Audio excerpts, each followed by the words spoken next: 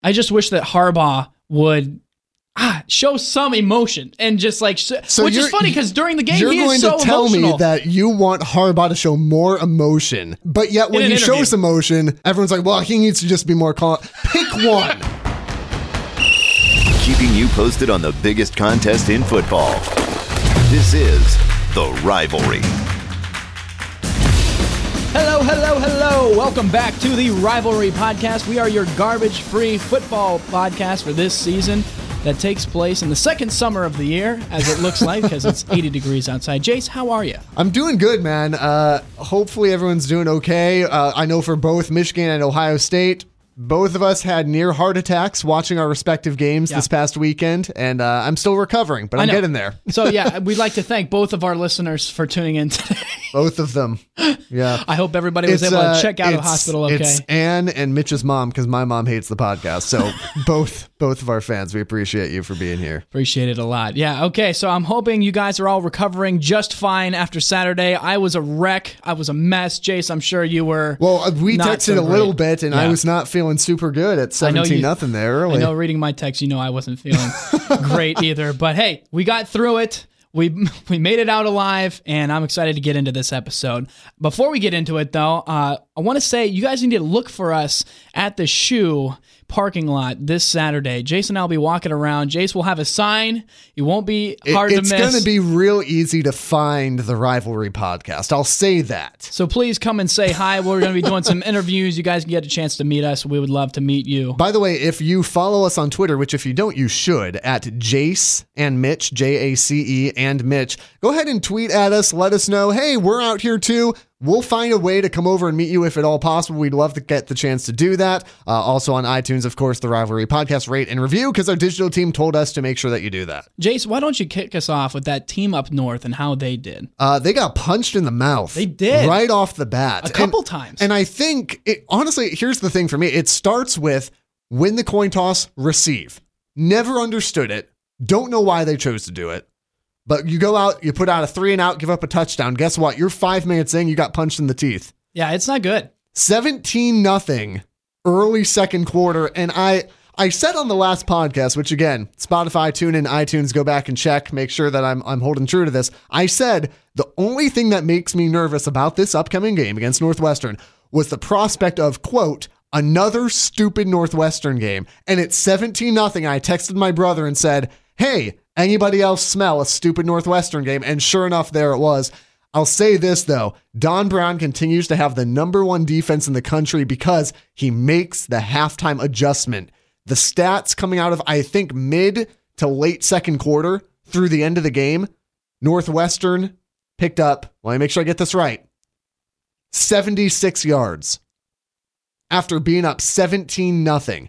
76 yards as Michigan slowly mounts that comeback. Dang. So Michigan finally is able to establish a bit of a run game. Early in the game, they someone, I think even the Big Ten announcer said cart before the horse for Michigan, tried to come out slinging the ball, which I like that, but it's not working. You got to make sure you establish that run game first to open up the pass. That's basic football. They struggled with that early, made the adjustments. Clearly, Michigan is the better team from Northwestern, okay? There's no doubt about that. Northwestern comes out, though, with a strange fire. Pat Fitzgerald gets really amped up on the sideline. I dislike Pat Fitzgerald more than I dislike Urban Meyer. Just for the record. I'm going to throw that to the Twitter sphere and let them have fun with it. But Michigan, overtime, grinds out on the run. Shea Patterson got protection. He didn't play well. I didn't think Shea Patterson threw the ball that well. It wasn't pretty. The receivers looked like they were off, but I'll tell you this. Shea Patterson's scramble ability keeps drives alive for Michigan, especially late in the game when Michigan actually did go up 20-17. At least one, maybe 2 third downs where Shea gets out of the pocket, scrambles, gets a first down, and is able to bleed that clock out to leave him with nothing left. So is it the prettiest win ever? No, certainly not. If anything, it's a wake-up call, but the way in which that team responded, I'm going to take that away as a positive because bottom line, you went on the road, you got the win. It wasn't the best, but your adjustment saved you, and that's going to really help you down the line. I watched the game with a buddy of mine that's from that state up north, and I've been watching more games because we do this podcast. I'm proud of you, Mitchell. And I was really expecting, like we talked about, I knew there was a chance they would be close, but I was really expecting it to be okay, Michigan is going to throw it in overdrive and just kind of pummel this team.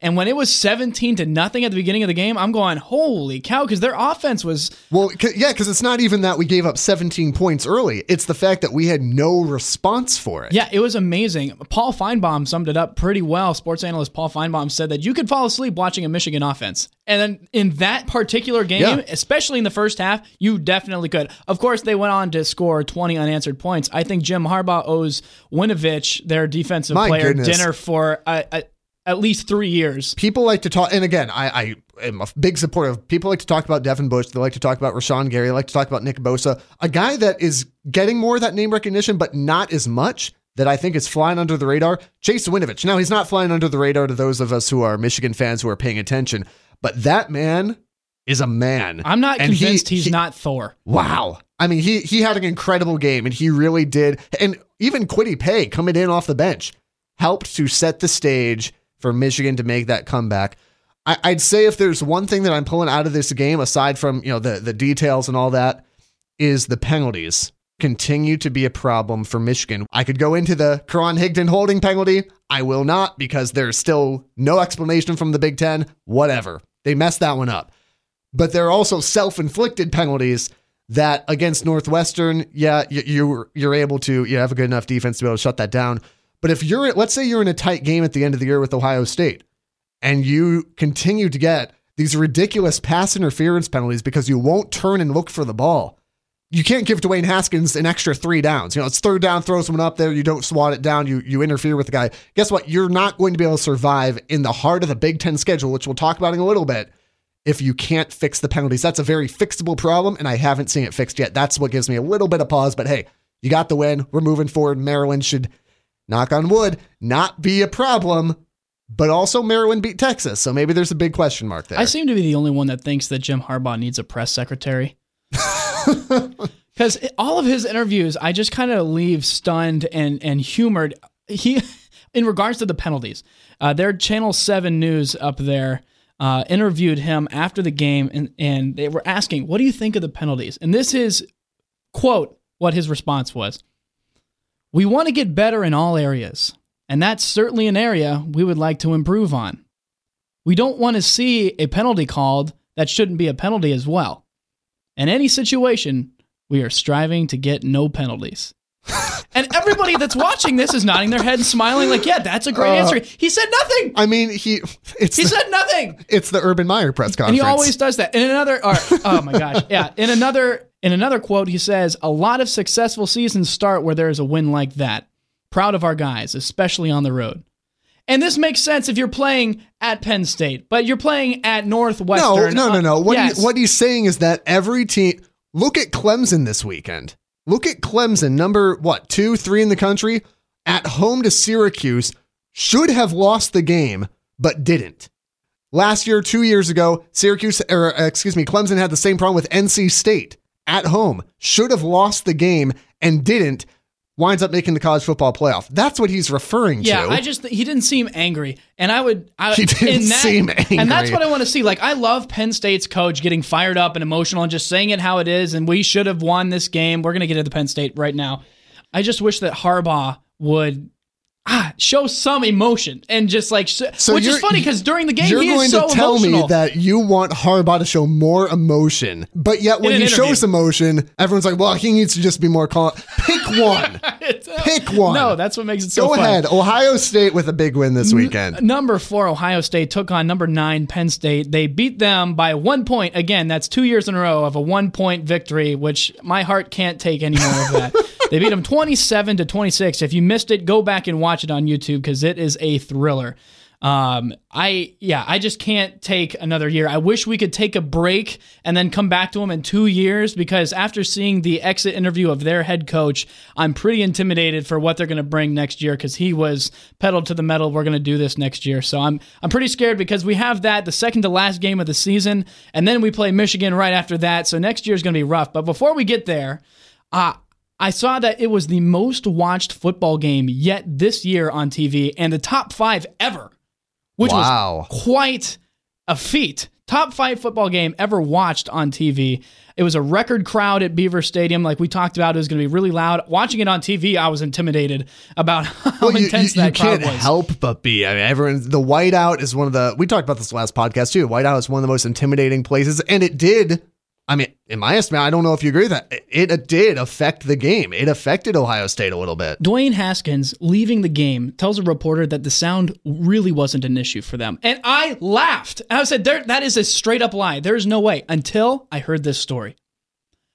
For the entire week leading up to this game, when they were out on the practice field or inside the field house, they cranked these speakers in there as hard and as high as they will go, to the point where they actually broke the speakers on Thursday and needed to get all new speakers for both the field house and outdoors to match the sound and just the oppression of that noise. So I'm like, okay, maybe they are used to it, but that is amazing. That's fantastic. First of all, you broke the speaker.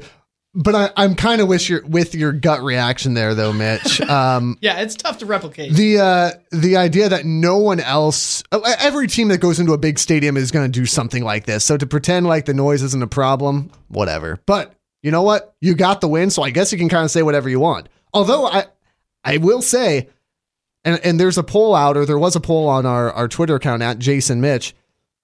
My opinions of Dwayne, I feel like we're pretty well founded last podcast.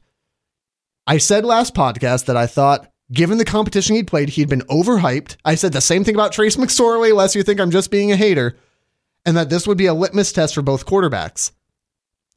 Dwayne Haskins did not play well. No. Now I can hear the anger, not from Mitch, but I can hear the anger right now of, look at the stat line, look at what he did. His receivers, his playmakers, made him look good. He did not play well. He looked off. He couldn't make his reads.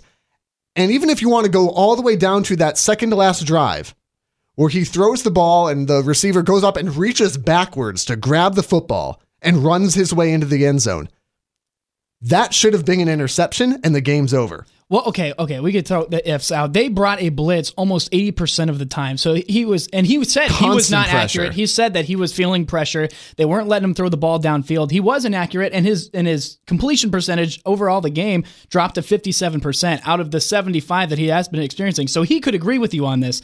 However, I do think that he has only played on the road against Michigan, at TCU in the giant arena. What is the name of that place? We just got Jerry World. Yeah, the huge place, and then at Penn State. So his 3 only road games are pretty ridiculous. So after this experience, I think he's going to be set up really well. I saw on Twitter that this guy said, I have purchased iPhone cases for $5 that defend screens better than Penn State. I just thought that was amazing. Wow. I had to but put also, that in there. also not inaccurate. But also true, because most of the plays we had were screens. As far as Nick Bosa's news goes, we saw footage of him doing some footwork drills in a physical therapy room about 1 week post his surgery. So sports medicine is insane. I'm excited to see when and how quickly he gets back, because he looks pretty determined. And once again, they projected that at least initial, as he was heading into the surgery or coming right out, they had said November was the projected. And I don't have anything updated that says anything otherwise, but expect him out for the month of October. And then I'm sure it's if you want to use NFL terminology, day by day, week by week basis from there for when he gets back in. But Michigan, we can expect to see him by the end of the year. I can pretty much guarantee that. And I was pretty excited. I mean, there was people saying that he was one of the best, if not the best, defensive player in college football. And so for us to go into Penn State and beat a Trace McSquirrely like we did without him, I feel pretty good. And I think the nation does now. I'm looking at the playoff predictions and things that are coming down the line. Ohio State has 4 very easy games ahead of them. They have Indiana, Minnesota, Purdue, and Nebraska, all of which are pretty And then we play a couple harder games where we still have a 77% chance of beating Michigan State and a 75% chance of beating that state up north. So 75% likelihood. I'll tell you what, I will embrace the underdog role. And that's fine. You're going to have to, because now they're saying Dwayne Heisman. That's a good name. I kind of like that. Put Heisman on his jersey. I hate the fact that you just coined that. I absolutely hate it. Because that's a trending hashtag. Hashtag Dwayne Heisman at Jason Mitch on Twitter. Boom. There you go. We made it through our biggest challenge. That's all we need to know. And now we just need to keep pushing. I think we learned from last year with Iowa that we cannot take our foot off the gas at any point or else it's up for jeopardy. We saw that with Clemson. And so right now, the playoff stats, they have these computers that calculate every possibility. And again, it's so far out, but we're a podcast, so we're going to talk about it. Right. It says that we have a 75% chance to make the playoffs and a 35% chance to win the playoffs as it stands. So I'll take that all day. I'm all for an Alabama-Ohio State national championship. We want Bama. Let's go. Yeah, I'm all for an Alabama-Ohio State game too, because it wouldn't even be within 40 points. Oh my gosh. One thing that I did want to bring out that kind of connects these two games together, Ohio State and Michigan. 4th down calls. I saw this in the Michigan game, saw it from both Ohio State and Penn State. So let's start with Michigan. So let's go to that game. 4th down and 1. This is still when Michigan's trailing early. 4th and 1 near midfield. Michigan, the week before, had the ball on the goal line against Nebraska about 3 times and handed it off to the fullback Ben Mason because no one can stop that man. 4th and 1, I'm like, here, there's Ben Mason in. Here we go. Punch it right up the gut. No, we're going to fake it to Mason and hand it off to Higdon and get him stopped behind the line. I don't understand why you would not hand off to the fullback. So that's one. Now let's go to the Ohio State-Penn State game. Not to the play that you're thinking we're talking about quite yet. But Ohio State has 4th and 1, near midfield, approaching Penn State territory. Dwayne Haskins is a big man. And instead, from 4th and 1 of QB sneaking or the fullback, Ohio State puts Dwayne Haskins in the shotgun on 4th and 1. I don't understand why you would, and then they don't get it. Then you hand it off to J.K. Dobbins.